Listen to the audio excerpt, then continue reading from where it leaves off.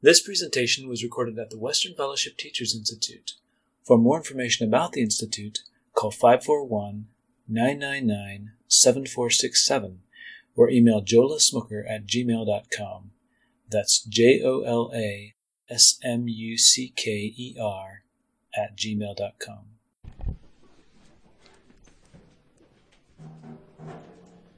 Well, welcome everyone to this little discussion about what motivates a child's behavior. I have some handouts here still.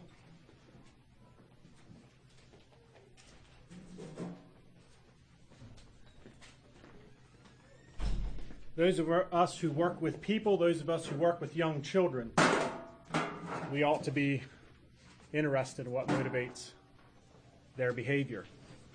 And that's what we're going to explore in the next 40 hours that we have together. You are tired this afternoon. We have a 45-minute session this afternoon, a 45-minute session tomorrow afternoon. Today what I want to do basically is consider what we as teachers can do to affect students' behavior, to motivate their behavior.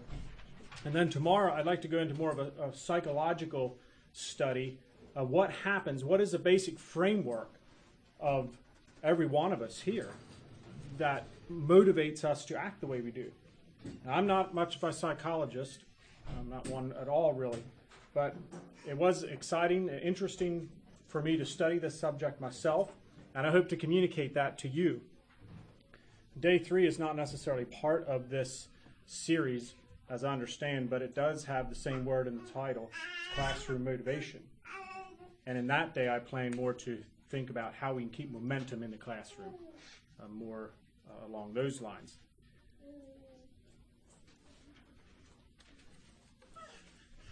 Right, so on the handout I gave you, I have these blanks, and that's not to dumb you down at all. It's just I'd like you to stay aware of what's going on. You can fill that in, and maybe you can guess at it before we get there. I'd like to start out by considering what 3 overarching behaviors is the school trying to motivate. What 3 overarching areas of behavior? Any guesses on that one that starts with an A, the simple one? Actions, okay. Academics is where I was headed with this. Academics. We want our students to learn new behaviors academically. And we're trying to motivate them in their learning. And that's what a lot of the classes here are emphasizing, academics. The next one is social relations. Social relations.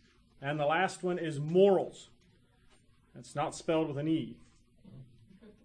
Morals simply means a sense of right and wrong. I believe that as educators and as schools, we need to be focusing on motivating behavior in all 3 areas: academics, social relations, and morals. And for us to produce a generation without a basic framework in these 3 areas, I think is to fail our schools and to fail our students and to fail the coming generation. Those are the areas that we're trying to motivate their behavior in. And the question then is, how do we do this? Let's see, many of the workshops relate to academics. I like to look at it more specifically and primarily from the morals standpoint. But of course, morals I would think is the most important. And one of the reasons that I'm not teaching a public school, probably not the largest reason, but one of the reasons I'm not teaching a public school is, can you imagine trying to be in a situation where they pull out morality, and from there you're supposed to teach social relations and academics? I think that would be very frustrating. In fact, I have a good friend that has taught in the public school for years. He's somewhere around 35 years now. And to him, he said that is one of the most frustrating things about his entire career. Because when the Bible was removed from public schools, we removed the basis for morality. Yeah. And as we move along, I want to see how, if we have a sound moral premise, why then we have a foundation to build on for, quite obviously, social relations, and on to academics that are set to follow. Of course, God gives academic abilities, but if our morality and our relationships are on good plane, well, then we're set to maximize learning potential. I don't want this discussion to be esoteric or impractical. I'm concerned that what we talk about here today can actually be implemented, so I don't want to go too far from where the rubber meets the road. So I welcome your input. It seems like whenever we have open discussion workshops, then things get quite practical. That's good. I believe together we possess a good bit of usable knowledge here in this room, and we can together think about these things. I really don't feel the most qualified to conduct a study of this nature. Probably the only reason I'm standing here rather than some of you is that I probably spent a little more time in preparation. I'm kind of clinging onto that little thread of hope that maybe that is an advantage. But I do want your contribution. Now let's go to those questions related to the scope of this study. Today we're going to focus on the first two, and we want to answer those rather directly. Tomorrow we're going to move on down the list to 3 and beyond. And we won't answer those so much directly tomorrow as indirectly. But these are some of the questions that were going through my mind. How do people develop from helpless, self-serving children to self-motivated, self-disciplined adults? And second for today is, can methods of administration of authority aid and or detract in the moral development of children? Why?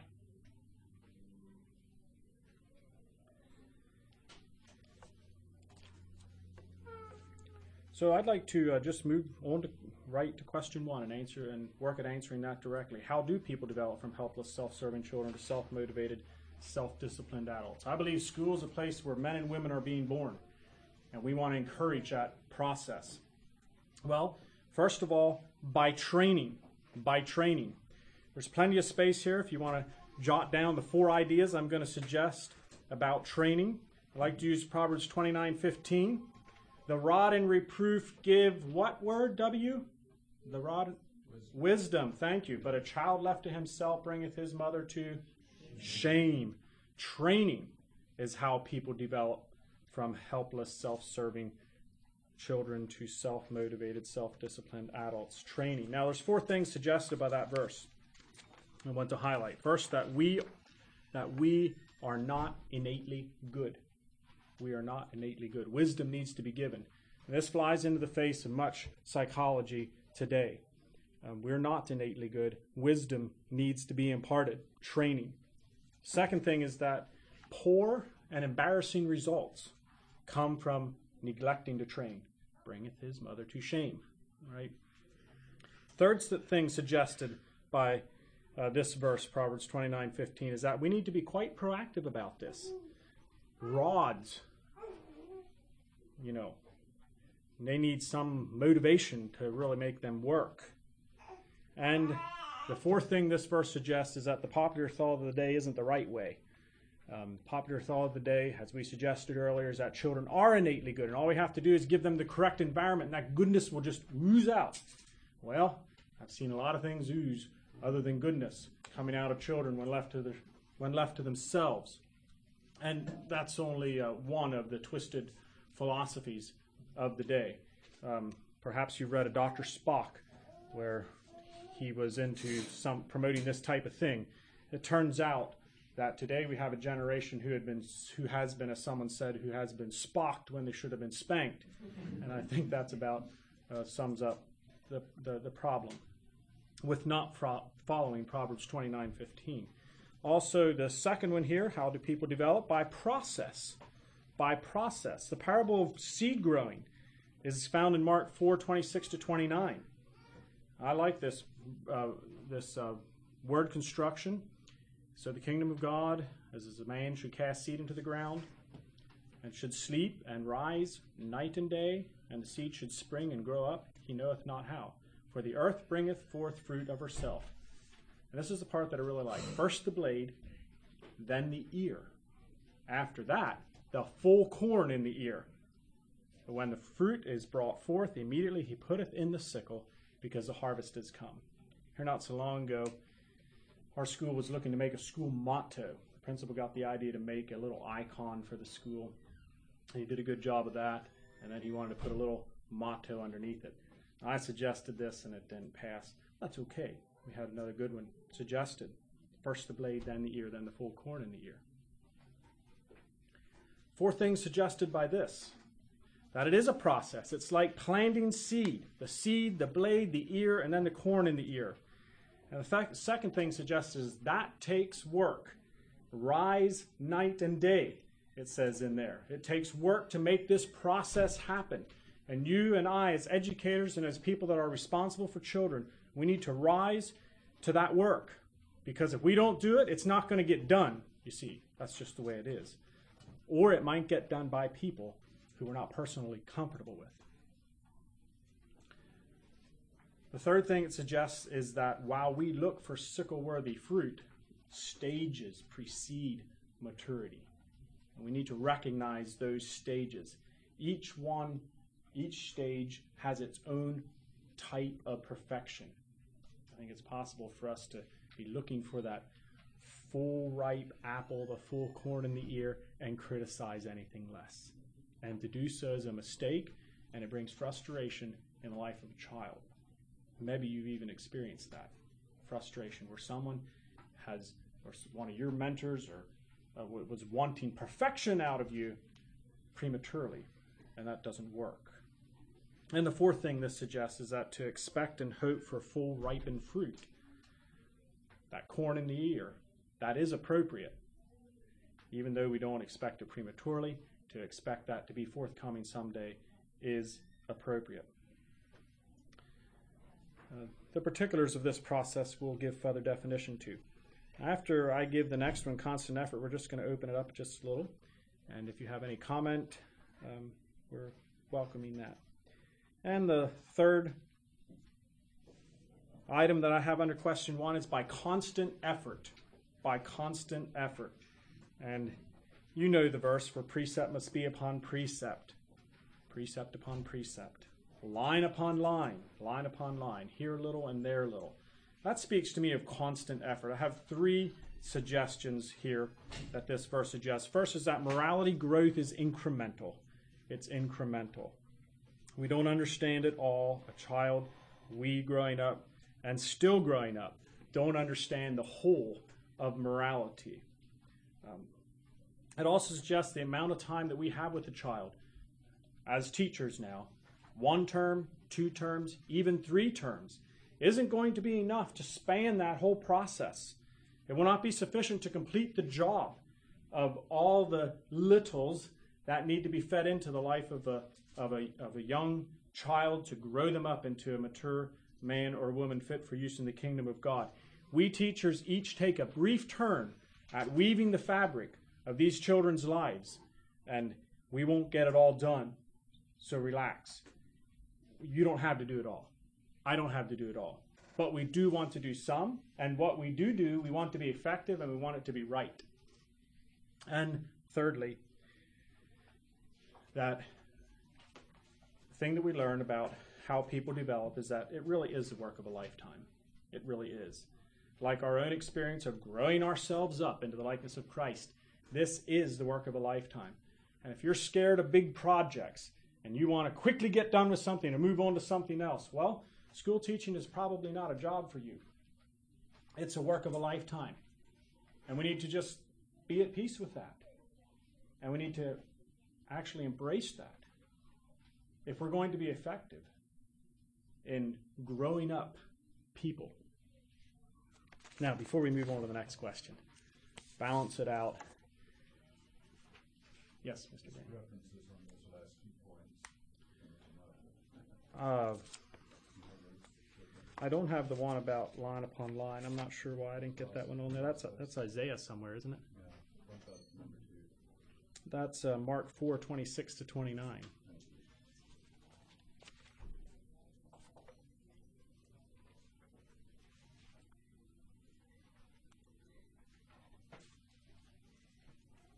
What's the answer to number 2? Yes or no? The first part of the question.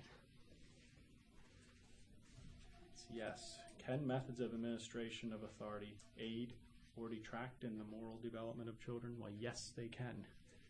Yes, they can. Are you ready to go to that, or do you have further comment?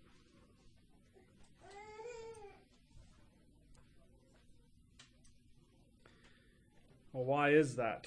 Well, because some methods are more effective than others. Maybe you're prepared to, maybe you could share an incident from your own experience. Why is it that what methods work and what methods should be avoided? We'll take time for four foundational methods of administration that are more effective than others. And you will see as we move through these four how they make a somewhat of an integrated or an interrelated package, the one logically leading to the next. But maybe you can think back in your experience. Is there a time when you know you needed help, but the method that was used was counterproductive? Or maybe you can think back to your own experience, how you know you needed help, and the method that you used was very productive. You prepared to get that personal?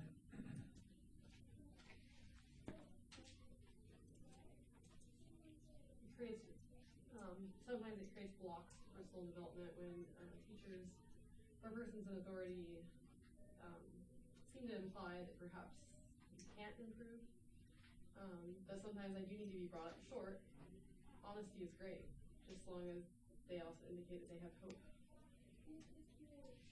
Positive expectations. Good. All right. If you have something to insert as we go along, do so.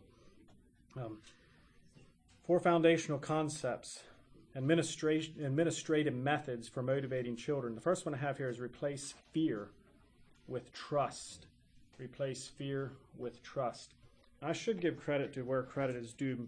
These 4 come from a book entitled Teach Like Your Hair's on Fire.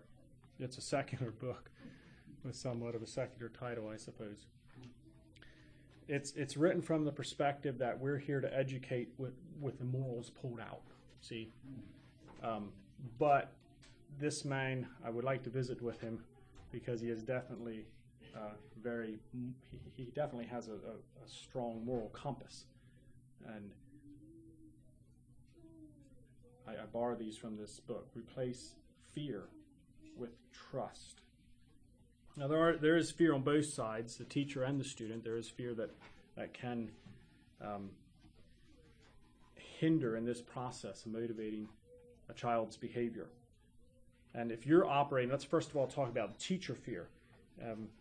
If you fear the students, if you fear that I'll look dumb, if you fear that your own candle of knowledge doesn't burn brightly enough perhaps, or you're fearing that your reputation is going to decline because you're a teacher, you're in a fishbowl, and the list continues. Fear of not being listened to, fear of not being liked, fear of losing control. If that's your motivating, or if those are your motivating forces, I don't think it's going to produce the correct behavior in students. Right? Let's just think of some of those directly. Fear that you'll look dumb. All right, well, we have those 3 up there, academics, social relations, and morals. Where does fear that the teacher looks dumb, where does that fit in with the overarching goals of our school program? See, it really doesn't. Okay, that's one that does rise up in teachers, however, but it really doesn't enhance what we're trying to do at school. See? I probably look dumb up here. I had some comments to that effect by my siblings. I'm still scarred, but I'm trying to move on. Just joking. Fear that your lack of knowledge will be exposed?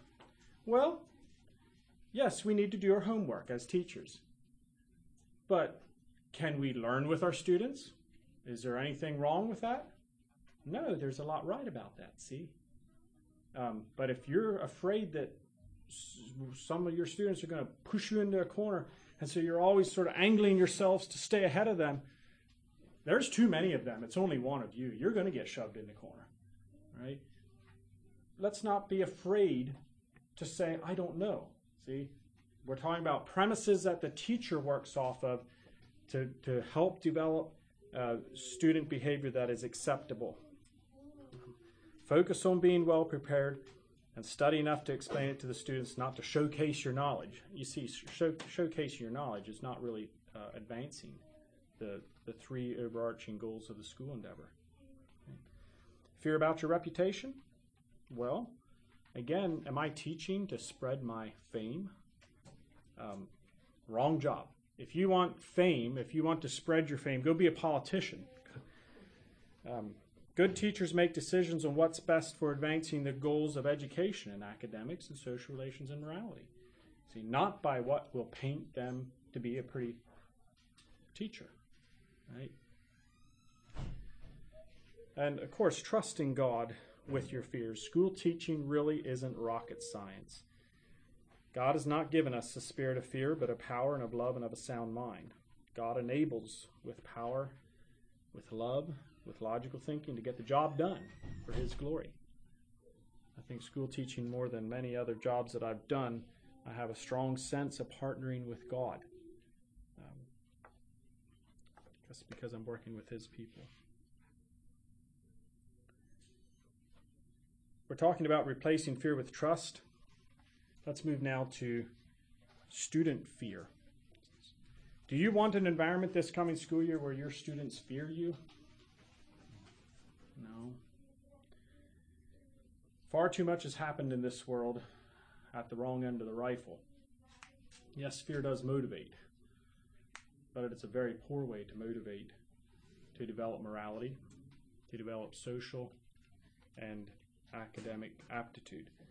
In far too many classrooms, I believe that students have been manipulated with fear. Maybe fear of looking foolish, being humiliated, fear maybe of parents' displeasure, or fear of failing grades. There is more than one way to run a classroom. We can run it with the gentleness of the Good Shepherd, or we can run it with the screams of Adolf Hitler. Can. Both of them will get results. Right? Both of them will motivate it. One father who was prone to ruling by fear, one day had his son bring to him a baseball which he had gotten many years before that was signed by every player of the then current team of the Red Sox. I don't really have interest in these things, but for the sake of the illustration, hear me out. He brought this baseball that had the signatures on, and he asked his father, "Can I play with this ball?" And the father said, "No!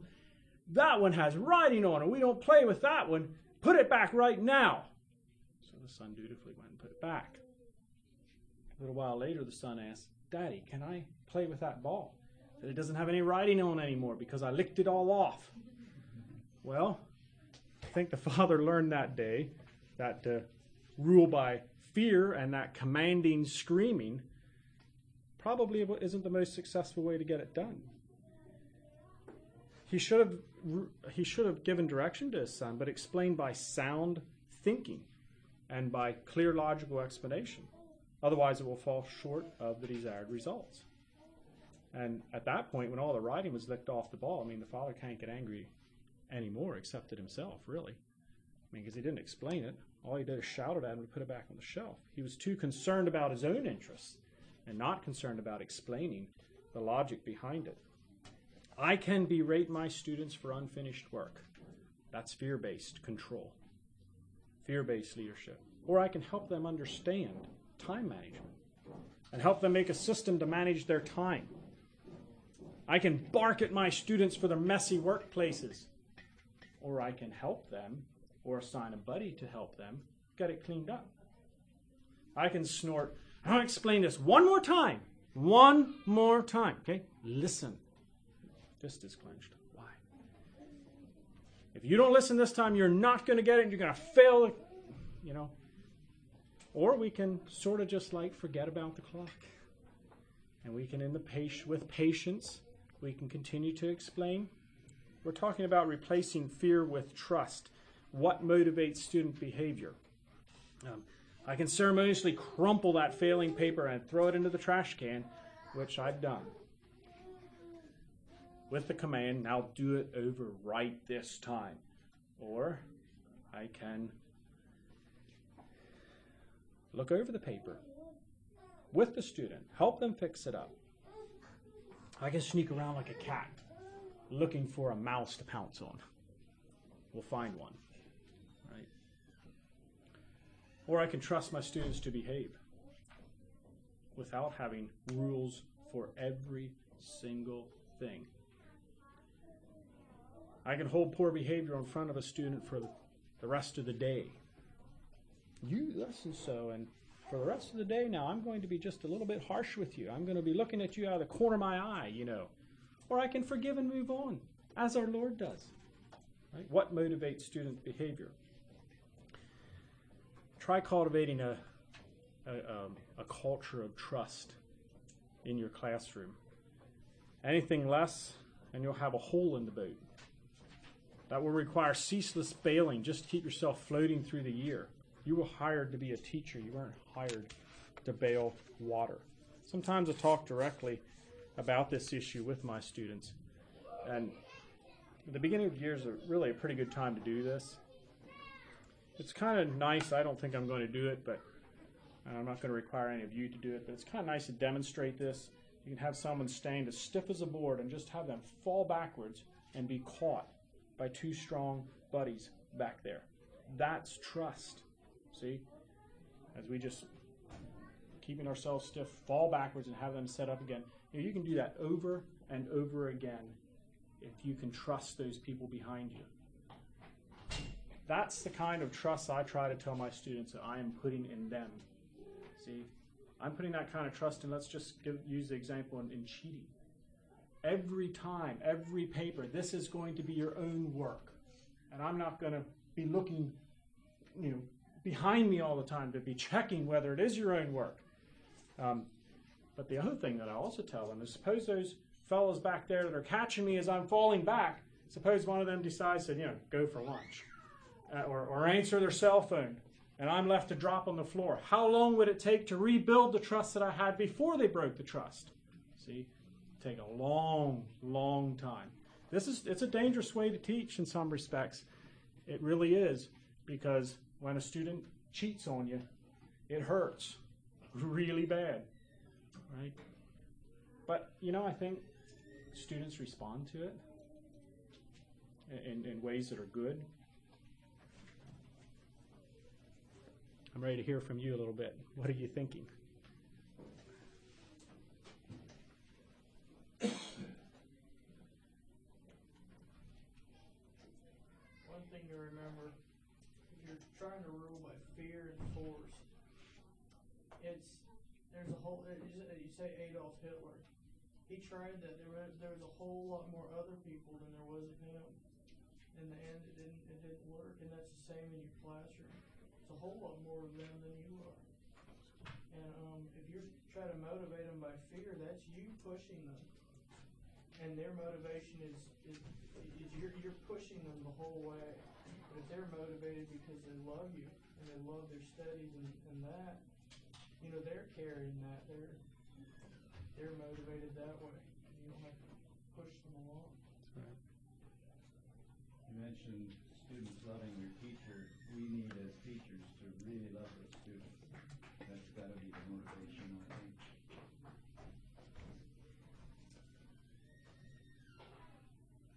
Oftentimes when people think of administration, they think of a person in power.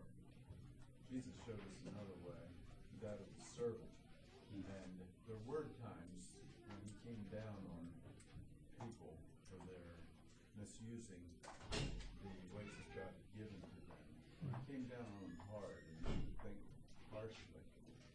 But in the overall picture, Jesus was a servant, and we need to somehow understand that. I had a teacher one time that there was a boy in 6th grade, and he was bigger than the rest of us because he had failed a grade. He should have been 7th grade, and he'd already hit his growth spurt.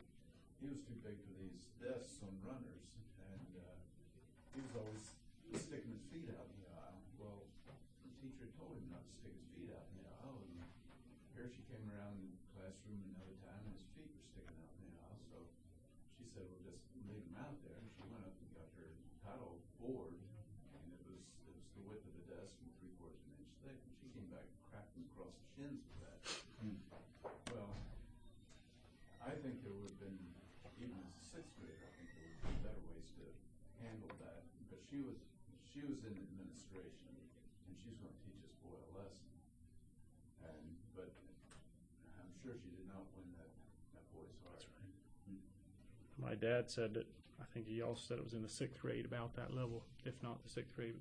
He said it was the most orderly year that he had because a teacher ruled by fear. For example, he saw something going on one time and he was sitting down at his desk and he jumped up so fast he didn't have time to push back and tipped his whole teacher's desk over. Another time there were two boys that were standing around the corner whispering about the teacher. He stood there, eavesdropped until he had his fill, reached around, banged their heads together, and the ambulance actually had to come to school and pick them up. This was in public school 40, 50 years ago.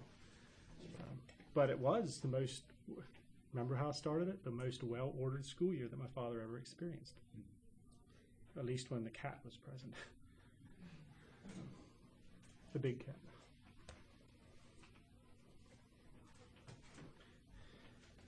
And yes, I had a student this year that I completely trusted, and I was away for school meetings, and I got a call from the sub, and it was devastating. He had cheated on an algebra test.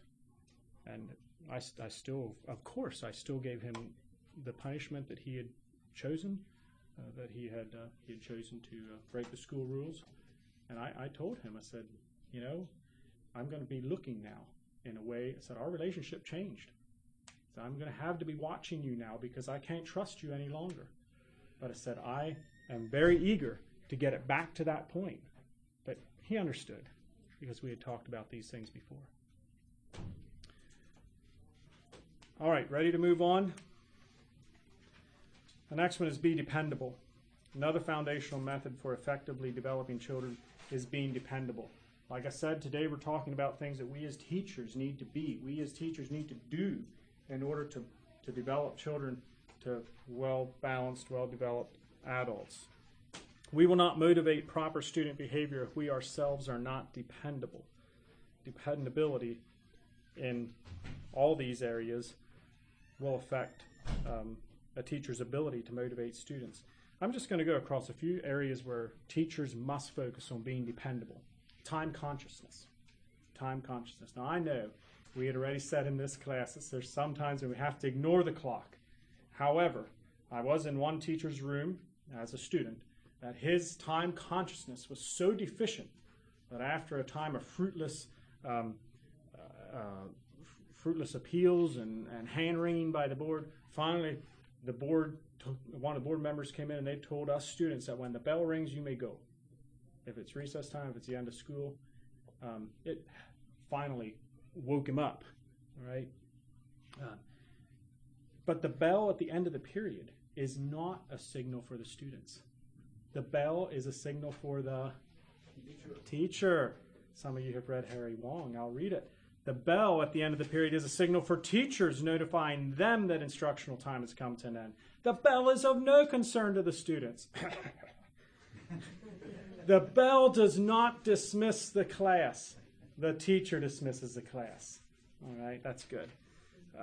You know, that teacher lost his respect and his teaching career. And that fixed that one specific problem, but it didn't fix the overarching issue. And he either quit or wasn't hired back. I don't know which. Another area of dependability is promises. All right. Here's a promise that I've heard a teacher make already. This is a hard unit in algebra, but here is my promise to you. I will be here by 7:30 every morning, and if you want to come early because you need help, I'll be here and I'll be available. That's the deal. All right? That's a promise. All right? Now, we just talked about dependability. You better be there. You better be there. One of my fellow teachers had made such a promise that no students were coming. He decided to go deer hunting. He got a deer. And a student came early that morning. Ouch. I got an earful from that student because that teacher broke this dependability contract. That's really what it was, this promise. Does that kind of situation make any difference in the way students behave at school? I think it does. Of course it does.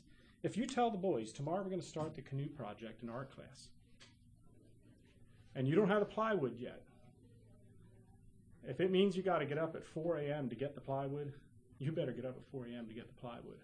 All right? That's how important dependability is when we're trying to develop children into adults. If you say, well, you're going to have your book reports graded for tomorrow, and then you don't, Well, you've only insulted your own credibility.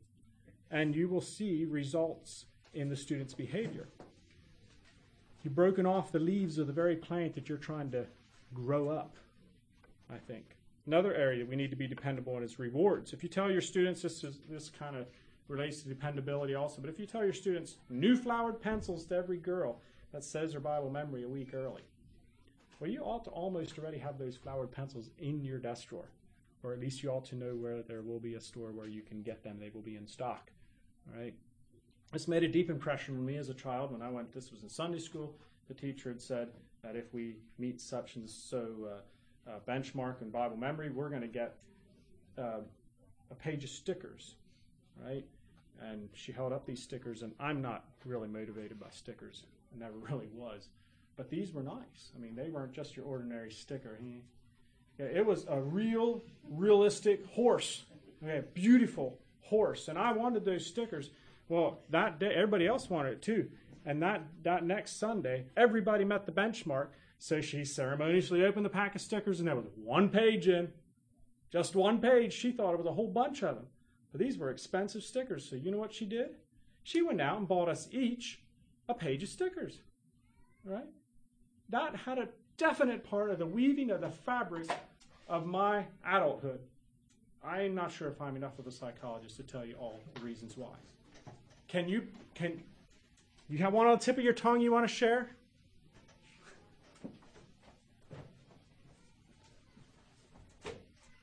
Maybe it was a negative.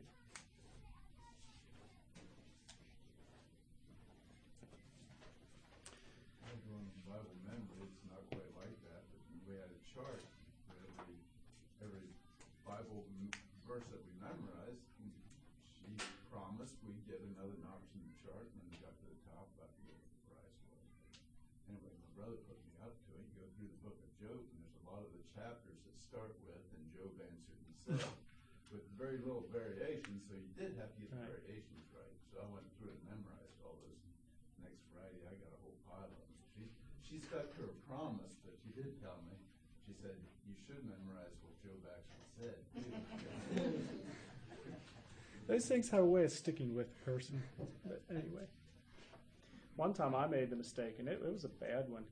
But I'd said that it was near the end of the school year, students were getting kind of restless, and I said, we'll go to the park. Not so far from our school, we have a park. There's beautiful waterfalls in. I said, we'll go to the park if we get done with science 2 weeks before school's over. But that means you're going to have to work, okay? You're not getting this for nothing. Well, they did. And then, dummy that I was, I hope I learned the lesson. I said, we really aren't far enough in history. Well, we went to the park. The students saw to it that we went. See, I was sort of beginning to suggest that we really ought to get a little further in history before we go to the park yet. No. Right? If we as teachers break our side of the contract, here's the principle. If we as teachers break our side of the contract, you can be sure that it will be taken as a sign that the students have the liberty to break their side of the contract, and things will go downhill. All right? That's just the way it works. These things are intuitively sensed at a very young age. I don't think they're able to I don't think a student can necessarily collect this data or verbalize it the way we're doing here. But they know this stuff, right? As the park story demonstrated. Let's move on. Follow the rules. We're talking about being dependable. Follow the rules. Closely related to promise keeping and rewards. But it does have this dimension that I want to bring to light. If you let the administration of the school rules slide, well, that whole set of rules then is up for revision by the students, because they're the ones that kind of revised it in the first place and you didn't administrate by it. See? You're telling them that they're in control, right? So they might as well use that power to twist the teacher into a whole new set of conduct, even while we have this established set of rules. See? And that, friends, does not make good disciples. It just doesn't.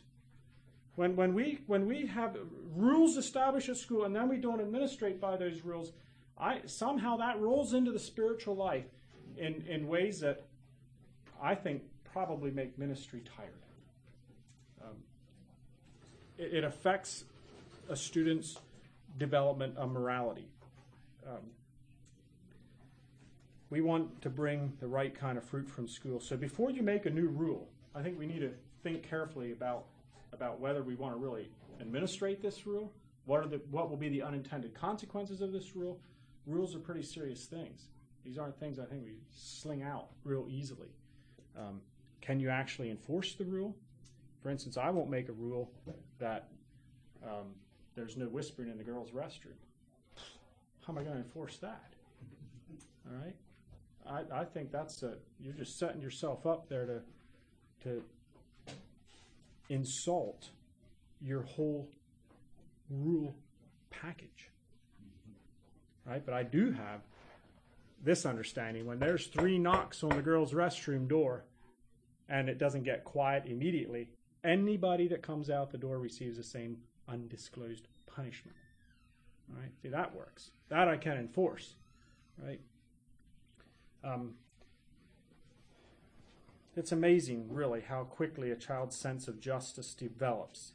And students carry with them some unwritten rules, too, about social contracts. Children don't have to be very old before they squawk about something being unfair. They sit there and watch you day by day, hour by hour, week by week, and they pick up on these things. You all heard already of the concept of a teacher's pet. What's that couched in? That's couched in an unwritten sense of fairness and justice that the students are perceiving to be violated. Right? Teachers need to understand something of these unwritten rules too, to be able to have contented, happy students motivated towards acceptable academic, social relations, and morality. It's just the way it works. Then you need to live by the same rules too. If students, I don't know about your school, but some schools have a rule that students aren't allowed to have water bottles at their desk. Well, a student can't have a water bottle at his desk. What about you having a water bottle at your desk? There may be some difference there. What about coffee? What about coffee and Oreos? All right. Think. Beware of creating rules that are going to be difficult to enforce, be unfair, create teachers' pets, create a difference between you not living by the same rule, and so on. Anything that you want to say about being dependable before we move on to the next? What if you can't keep a promise? You made a stupid... Right. I'm exposing myself here, but if you think nobody here thinks I'm perfect anyway, so I guess I don't have to worry about it. But for example, I had this chart, and I said, okay, if you earn so many stars because you have so many of this great blah blah blah, you're going to earn this thing. You could just skip an assignment or something, like if you're gone or blah blah blah. And it was way too easy for some of them to earn it. So they accumulated all these. I hope I'm not taking too much. Sorry. Point is, they accumulated too many of these rewards, and at the end of the year, like, well, I guess we don't really have to come to school because we got all this and we get to skip all these assignments. It's like, that's not gonna work. You're gonna have to back down here a little bit or something. So I mean, hopefully the children have some kind of knowledge that you're human, and or what do you suggest? What do you suggest, class? I humbly apologize. Just say, folks, I'm sorry, but I missed it. Really, and I really appreciate all your good efforts. But I think maybe, folks, you understand that probably you were getting brownie points just a little bit too much. I mean, too much brownies, you know what happens? I did once have a student tell me that I was talking about how imperfect I was or something, and he informed me that it would be, if you had perfect students, maybe you could be a perfect teacher, but since the students aren't perfect... That was sweet of him, wasn't it? But still, you should try to be fair. Let's move on. Thank you for this. Administrate logical discipline. Administrate logical discipline. Discipline must be logical and fair. What is logical and fair? I think we all agree with that statement. Discipline must be logical and fair. going to give three qualifiers for discipline that makes it logical and fair. Proportional to the transgression, connected to the transgression, proportionate to, connected to, and affecting the transgressor. Now, for example, if there was a lack of participation on the playground by a student or two, to suspend their recess for a whole week is not proportional to the transgression, unless it was,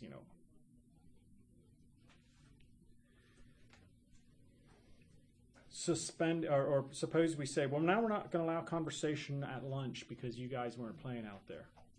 That's not connected to the transgression, right? Or suppose we say, everybody's going to skip recess because you two weren't playing. Well, that's not affecting the transgressor.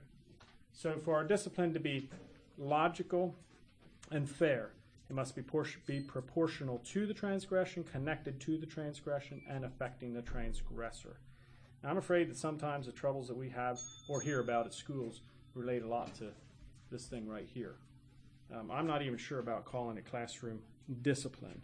Harry Wong says it ought to be called classroom management. Running a classroom is almost more like managing a grocery store than, well, you don't discipline a grocery store. Think about it. Right. And the last blank, be an excellent role model. Be an excellent role model. And all I can do here is appeal to your memory. In the time remaining, did you have any of those in your life? Did it motivate your behavior? It did mine. And I owe a wealth I have a debt to those people, to my school teachers. You are being watched. You are a role model. The Lord bless you in that. Thank you, and you're excused.